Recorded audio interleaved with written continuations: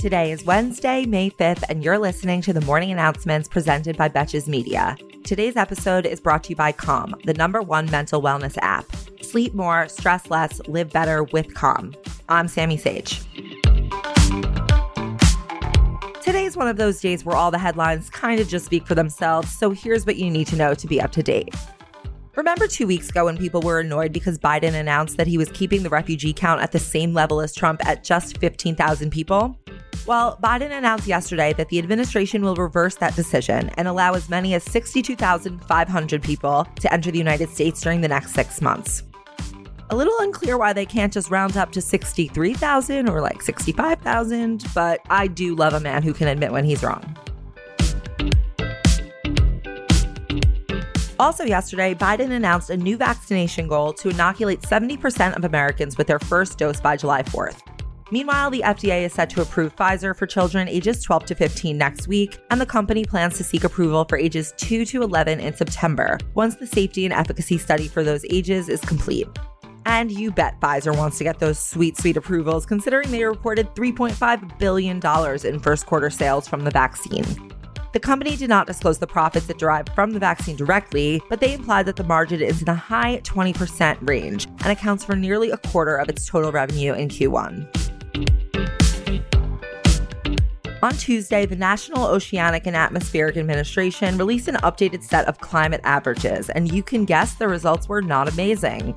Just for some context, they generally do climate research in 30-year periods. So compared with previous 30-year periods, the climate has turned unambiguously warmer, as the 30-year average temperature for the 48 contiguous states reached a record high of 53.28 degrees in the most recent 30 years. The fight for the Republican Party rages on, with Kevin McCarthy getting caught on a hot mic yesterday saying about Liz Cheney, "I've had it with her," and that she isn't carrying out the message. This comes amidst speculation that she'll be replaced in her role as number 3 in the House GOP leadership for the crime of admitting that Biden won the election. All of this comes with convenient timing, as we have a real live case of voter fraud in the headlines today. A Pennsylvania man pleaded guilty to 2 counts of perjury and 1 count of unlawful voting after he illegally cast a ballot for Trump using his dead mother's name. He was sentenced to 5 years of probation, and he will not be allowed to vote in an election for 4 years, and he is no longer eligible to serve on a jury. Good on that one. The 70-year-old man, Bruce Bartman, apologized for his actions and blamed the decision on consuming too much propaganda about the election. And where might he have seen that propaganda?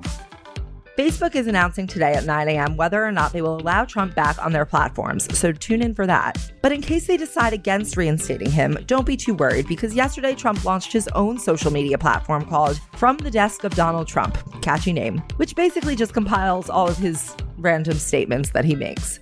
Visitors to the platform are able to like Trump's messages as well as repost them to Facebook and Twitter, though it does not appear that it allows them to comment or otherwise engage with the posts. And lastly, Germany has canceled Oktoberfest for the 2nd year in a row, in case anyone was planning on going.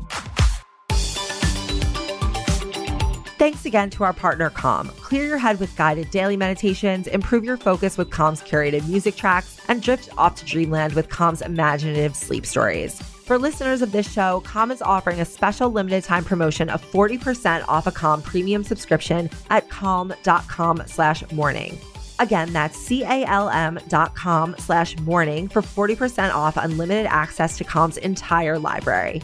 Until tomorrow, I'm Sammy Sage, and now you know what the fuck is going on.